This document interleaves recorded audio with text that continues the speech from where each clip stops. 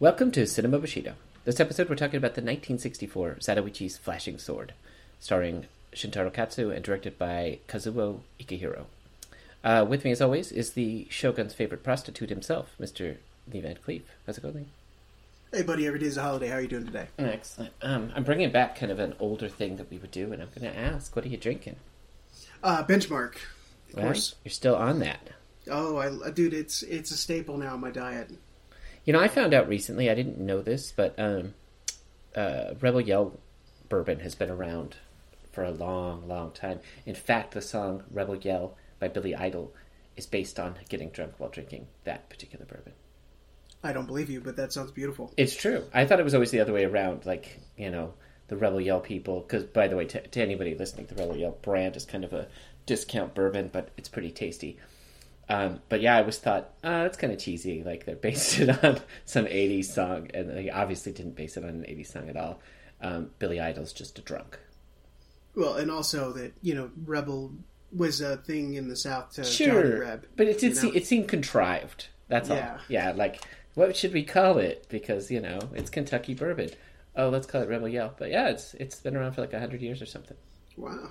Well, whatever they're doing, don't stop, because... Again, Rebel Yell, another great bourbon. Yeah. And like you said, like, you know, it maybe not be as smooth as a Woodford. You know, I mean, you can get like a more artisanal, small batch bourbon, but you can't get one for that price. I mean, that it's just amazing. It's like, if you want just straight, like the blended, it's like $16 where I go. But I like the single batch rye, which is $20, and it's delicious.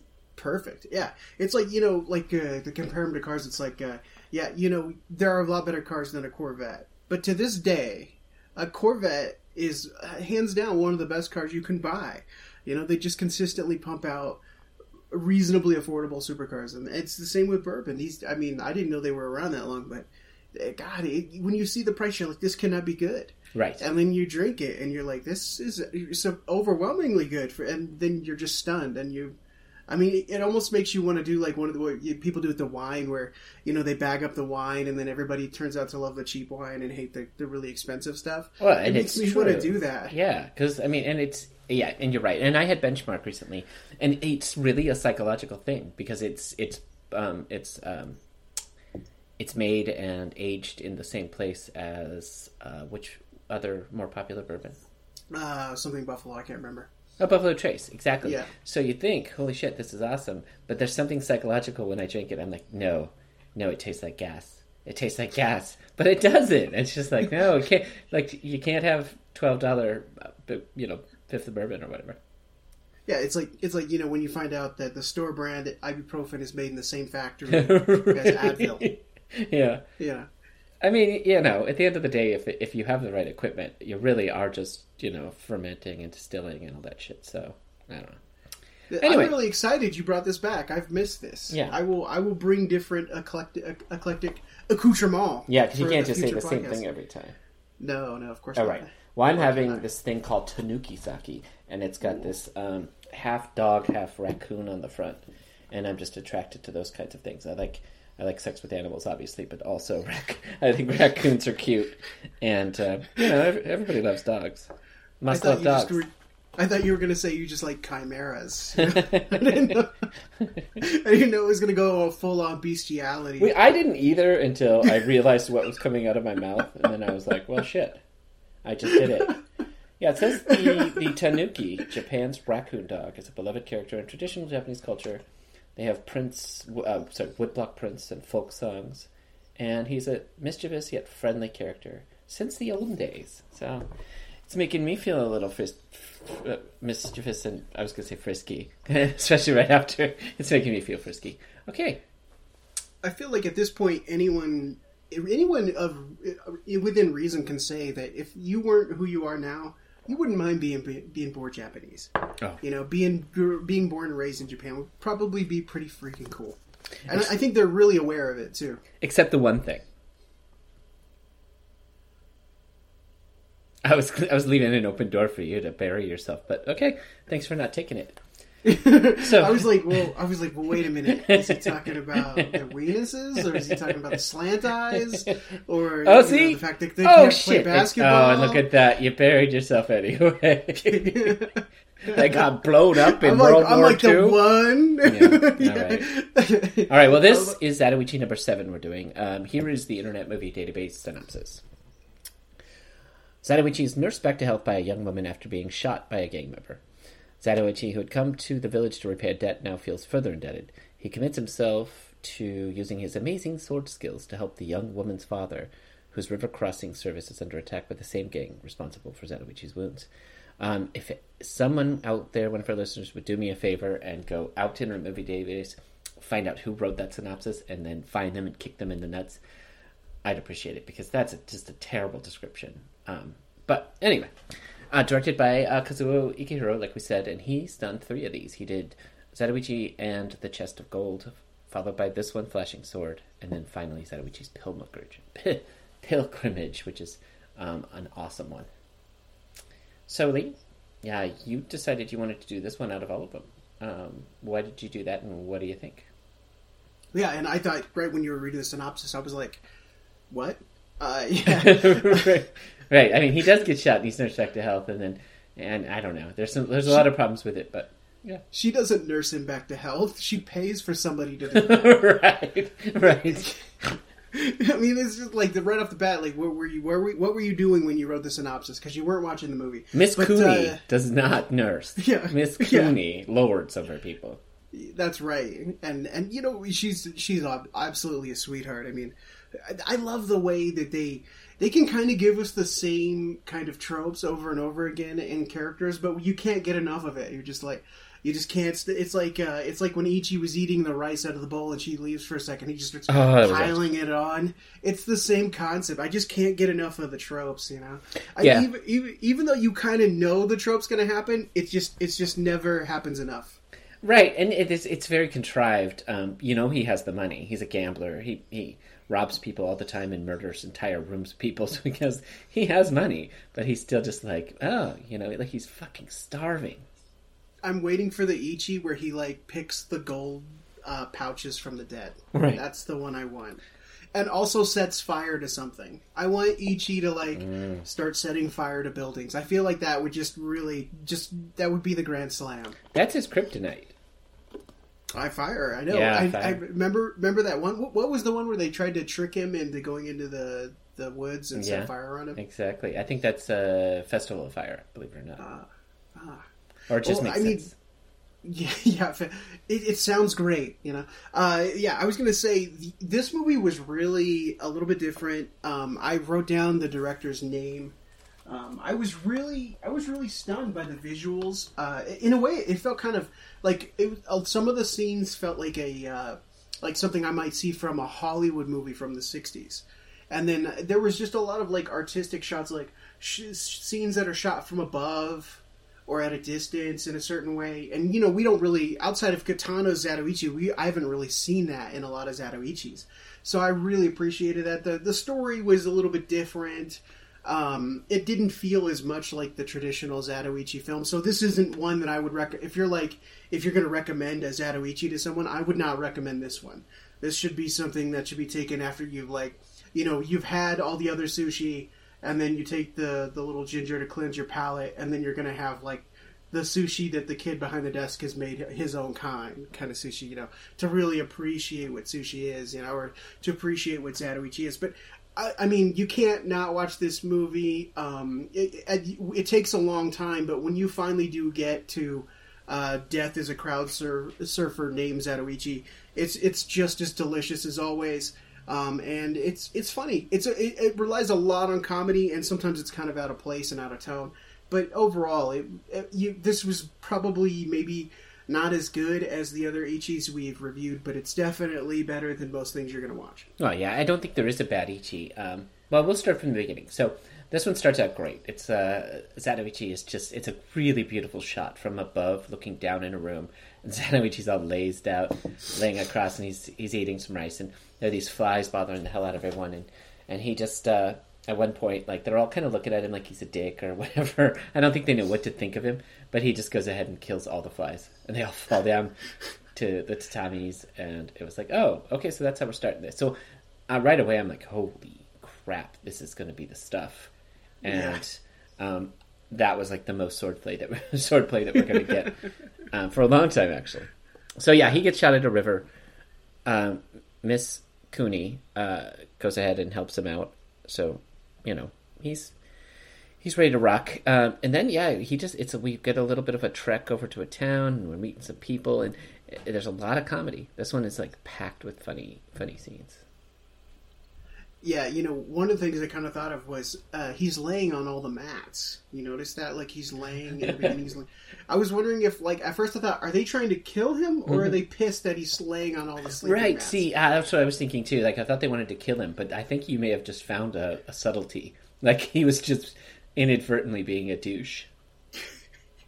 Well, I mean, and then you're right. When you first see that, you're like, oh, this is going to be really nitty-gritty. This is going to be the when he goes full on hardcore. Right. And instead it's like really sweet, the kids with the candy thing.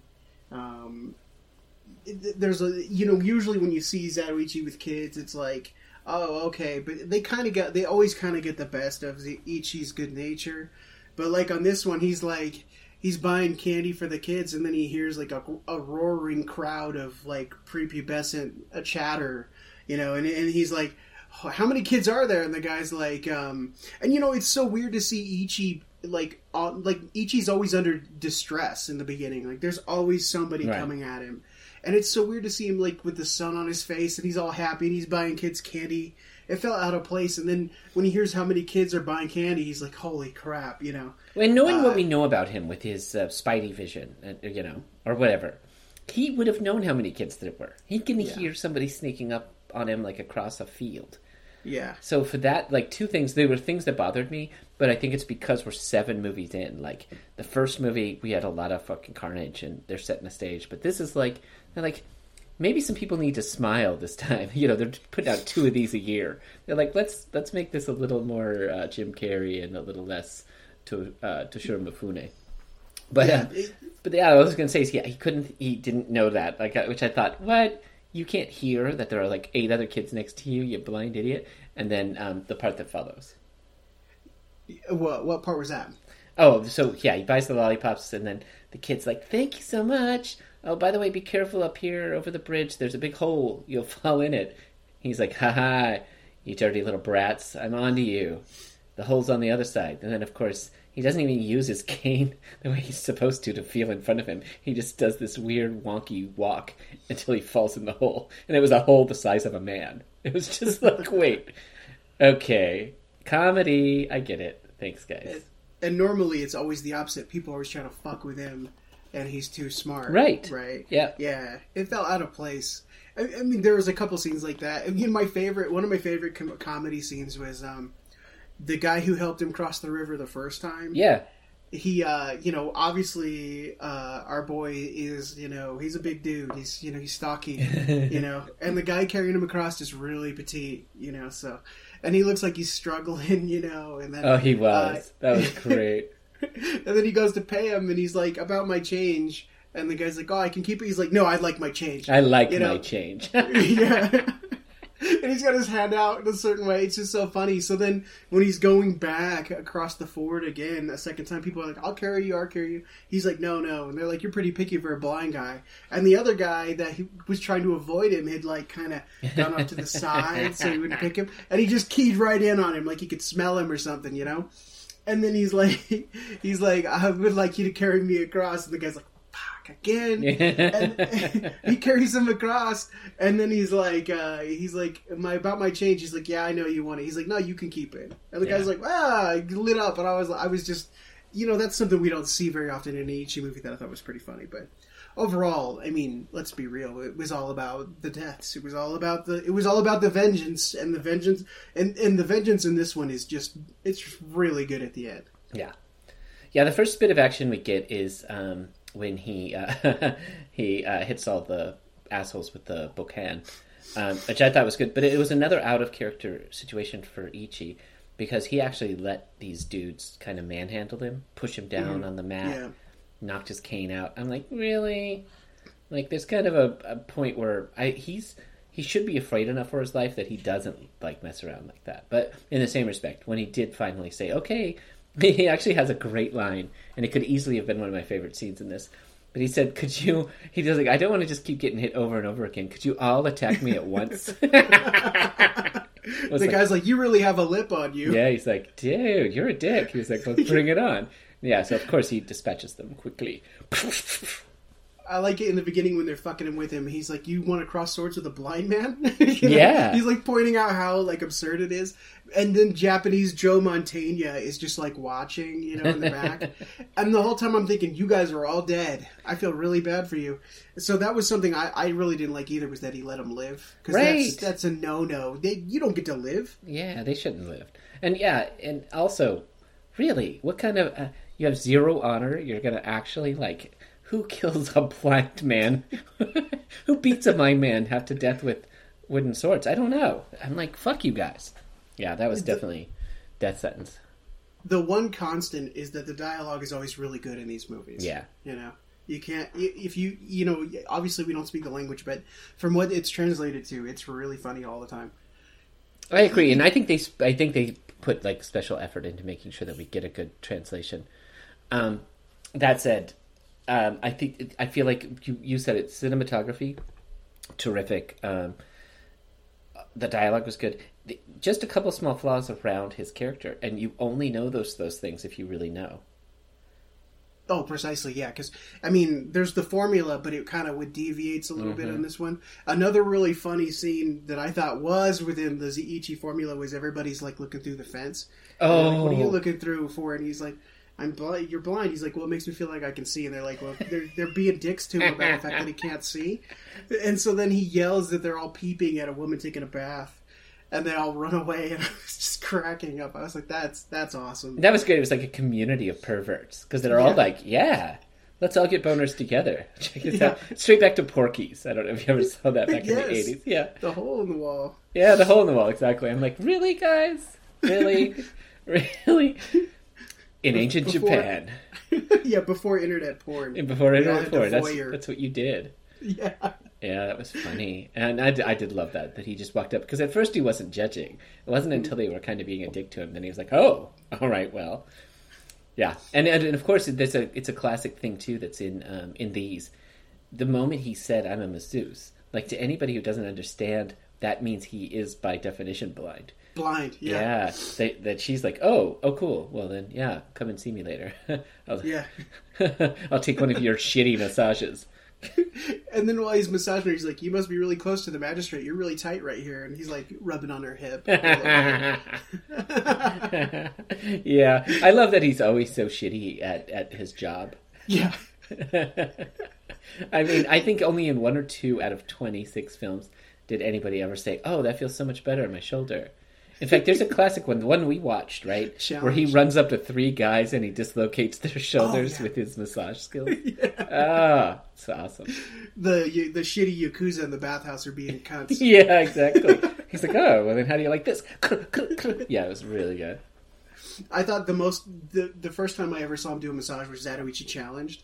And he does it on the Samurai, and it was like the worst looking massage I've ever seen in my life. Yeah, it's like you're grabbing, like you're making dough or something. Yeah, like kneading dough, exactly. That's a perfect analogy. Like, it doesn't even look like he's trying. I'm like, come on, dude, I can't remember his name, the actor, but come on, at least put a little effort into the massage. Yeah. He probably did like 100 takes and doesn't care anymore. Yeah, well, not to mention, Shintaro Katsu is like, I'm never going to learn how to do this, guys. Like, I get it's part of my character.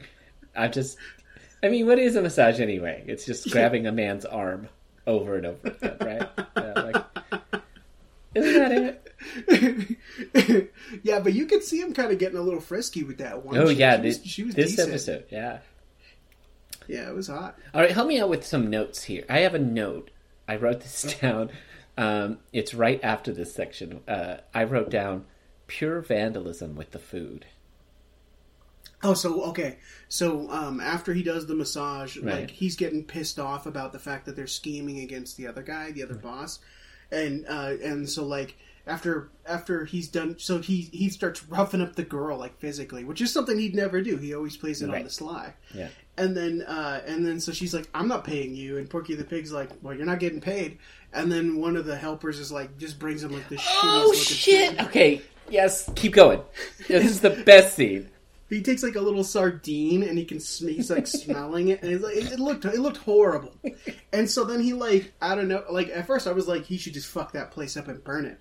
But instead what he does is he takes out the rice and he just starts like dropping it around the sitting area in the kitchen and then like rubbing it on the wooden walls and stuff and throwing food everywhere. And then he walks over to like, I think it's an actual water, like a container of water.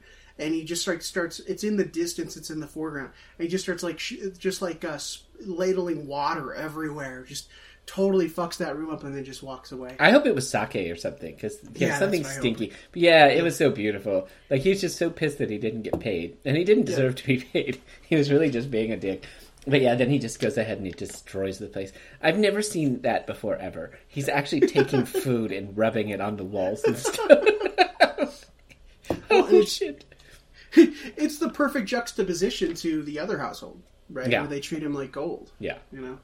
And he's like, I'll chop wood. I want to... Remember, I think one of the things I really found endearing is that, first of all, like, this movie... I mean, it's only, I don't know, like an hour and a half. You know, they're all like an hour and a half.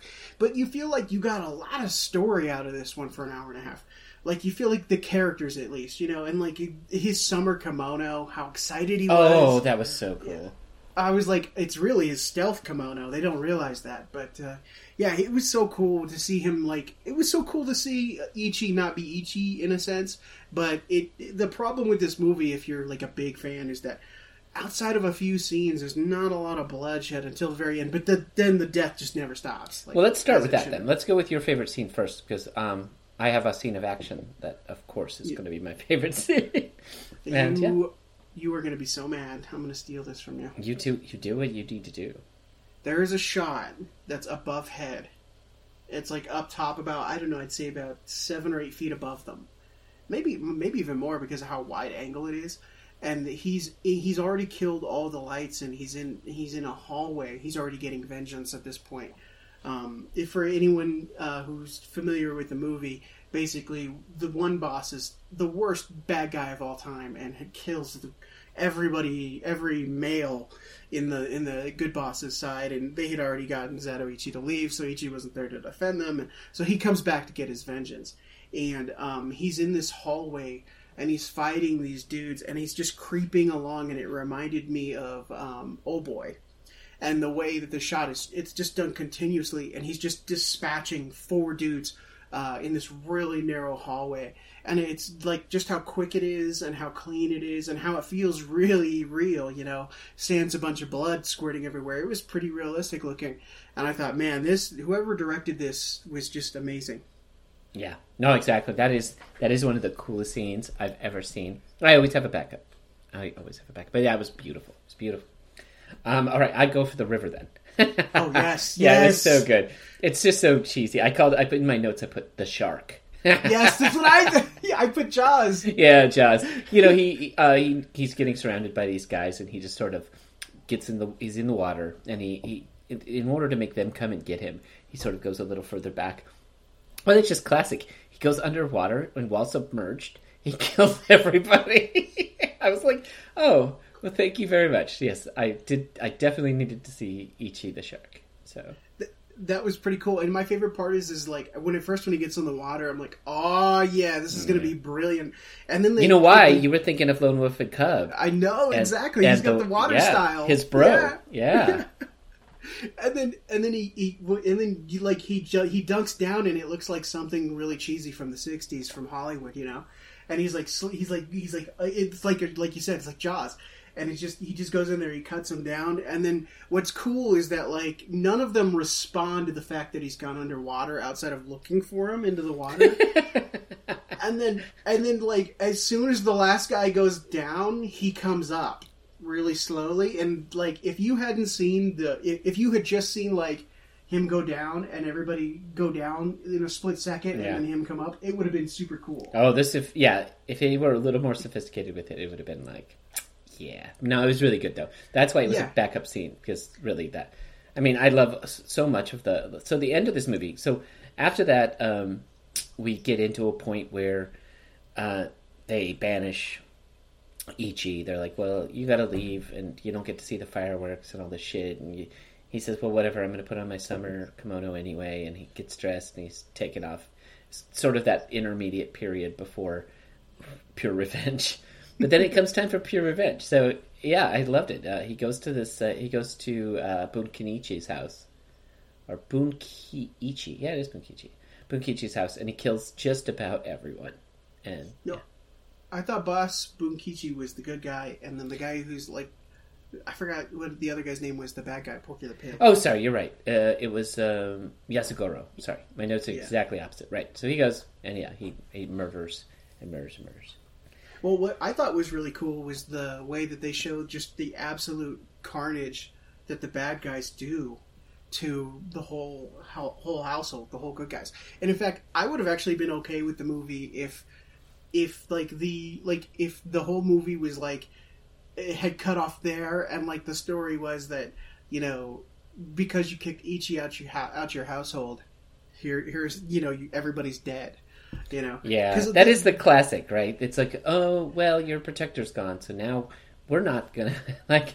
I mean, for some reason, Kuni was left alive and her sister or whatever, but yeah, like, and what would have been really, really good is if like they had like Kuni had like been disgraced, you know, and then come to Ichi, found Ichi on the road, or Ichi found her on the road, and then get his revenge. Oh yeah. Yeah. But I mean, that's like what's the Unforgiven or something? You know, it's like click.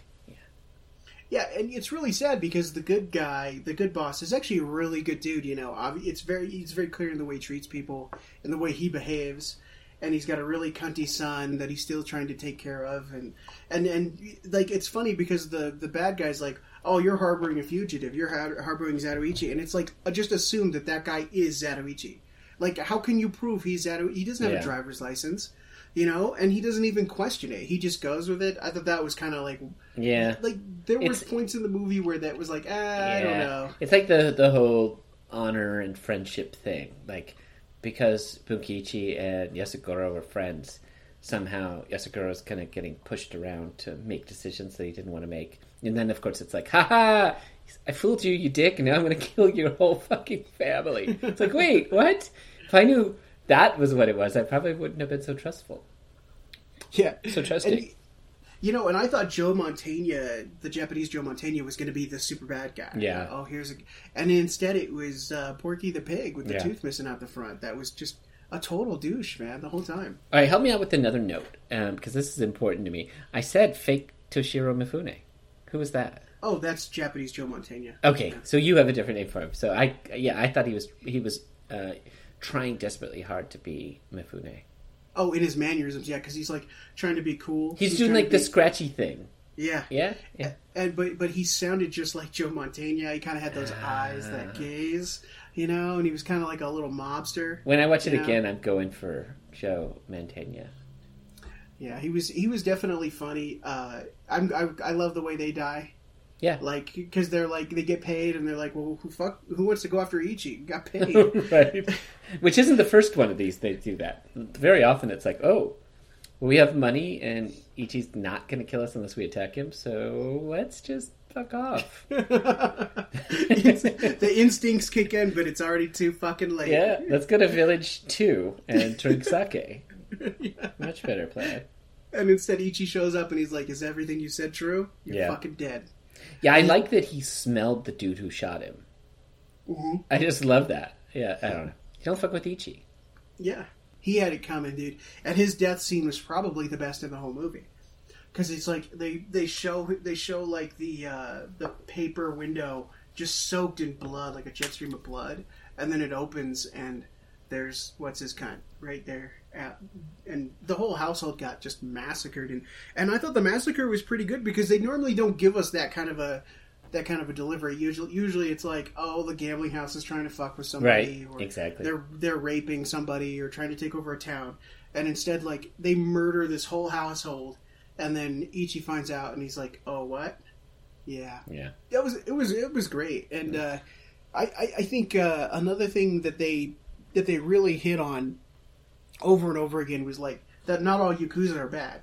Right. He's like, no, you give Yakuza a bad name. You're supposed to let the common folk buy on the road, let them have the leeway, and keep your head down. And you are a bad guy. You're an underworld guy, but you have a code, and you violate that code. Mm-hmm. Well, you remember from one of our top 6 challenges, that was one of the questions. It was like, it came down to this: the modern day Yakuza are still the ones that donate to like relief funds and the bad shit that happens when the government's like not stepping up for themselves, you know. Yeah. They're like, well, we're a little better than the rest of you, but also we like to chop off our fingers when we make mistakes and kill people. Yeah. That's just to piss people off. Okay. Anyway, so number 7, we'll eventually get through all 26 of these. I think this one must be the 5th one we've done so far in 2 years of Cinema Bushido. Yeah. Well, this one was definitely worth it. Like, and obviously the titular scene with the blade and the candle. Yes. Really well done. Yeah. Really well done. The final scene, I love that. Like, of course, because it is his line, right? Like, I live in darkness. So, but yeah. Cutting down the candles, making everyone fight in the dark, and guess who wins? The summer kimono. Yeah, the summer kimono. The stealth kimono. Because we get to see him kind of be like James Bond, you know? He's like sneaking into the compound for once. Because usually he just rolls right in, right? You know? Yeah. No, this one he's sneaking around. And like I like the fact that when they're fighting him in the hallway, they're like banging their swords against the wall. I'm like, don't you understand that he knows exactly what you're doing by the vibrations? In the air? Like he's got it. Yeah, and now he knows exactly where you're at. Yeah, he knows exactly where the blade is, what part of the blade is hitting. You just hooked him up. Yeah. Best thing you could do is bathe really well and sneak in naked. And tiptoe, and then maybe you might get a knife in the back. But yeah, all this noise making, well, at least for the really two. But, all right, so are you ready for your top 6? Always ready, buddy. Well, I think you'll like this. Your top 6 challenge, since Satoichi technically didn't get to stay for the fireworks, but he did get to see them. Let's light some fireworks now, and this is going to be a fireworks trivia challenge. All right, fair enough. We'll see. All right. You're too shady user. That's clever. Number 1. When approximately were fireworks invented? I'm going to say around 700 AD in China. You got it. It's somewhere between 200 BC and 900 AD. So you're like dead center. That would call that actually almost a perfect answer. Like maybe if you, I mean, I would have taken anything within that realm, but you were almost dead center. Well, I didn't know I knew that they had gunpowder for a while, but I didn't know they made fireworks in 200 BC. Yeah, so fireworks have been used to mark important celebration and festivals, whatever. And obviously it was China. Okay, first one down. Damn, killing it already. Okay, this one is interesting. I could not have answered this, but what are the original ingredients in fireworks? In other words, today you might have a bunch of shit, but what was like a classic frickin'... You're going to need saltpeter, sulfur, and, well, no, because salt... Yeah, I'm going to go... Well, no, I'm not going to say... I'm going to say... Well, I'm going to stick with it because I can't... that's the only thing I can think of. So saltpeter, sulfur, and I don't know. Wow, you get that. I think you get it. And listeners, you can just send me a message if you think I'm full of shit. But it's saltpeter, sulfur, and charcoal. Oh, charcoal. Okay, that makes sense. But I think the sulfur and the saltpeter would do it, right? But then what is the charcoal doing? Like holding it all together? Probably. I don't know if the charcoal, what the charcoal's purposes are from a chemistry standpoint. Right. I apologize. I don't know, but I know you definitely have to have saltpeter and sulfur for early gunpowder. Yeah. Oh, so you were just giving me gunpowder?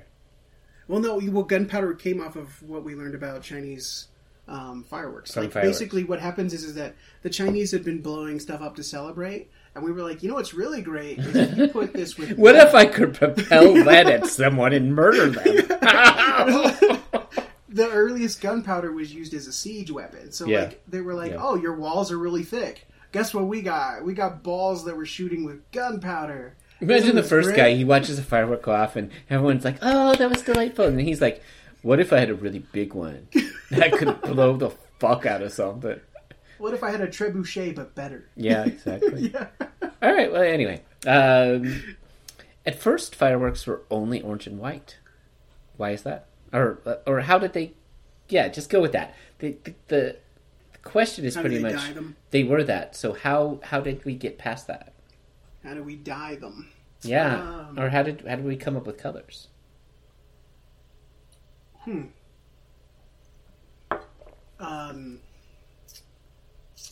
I don't know. They asked the gay guys in the village how to add color. Hello! That orange and white looks stupid. Well, in 1830, so picture this.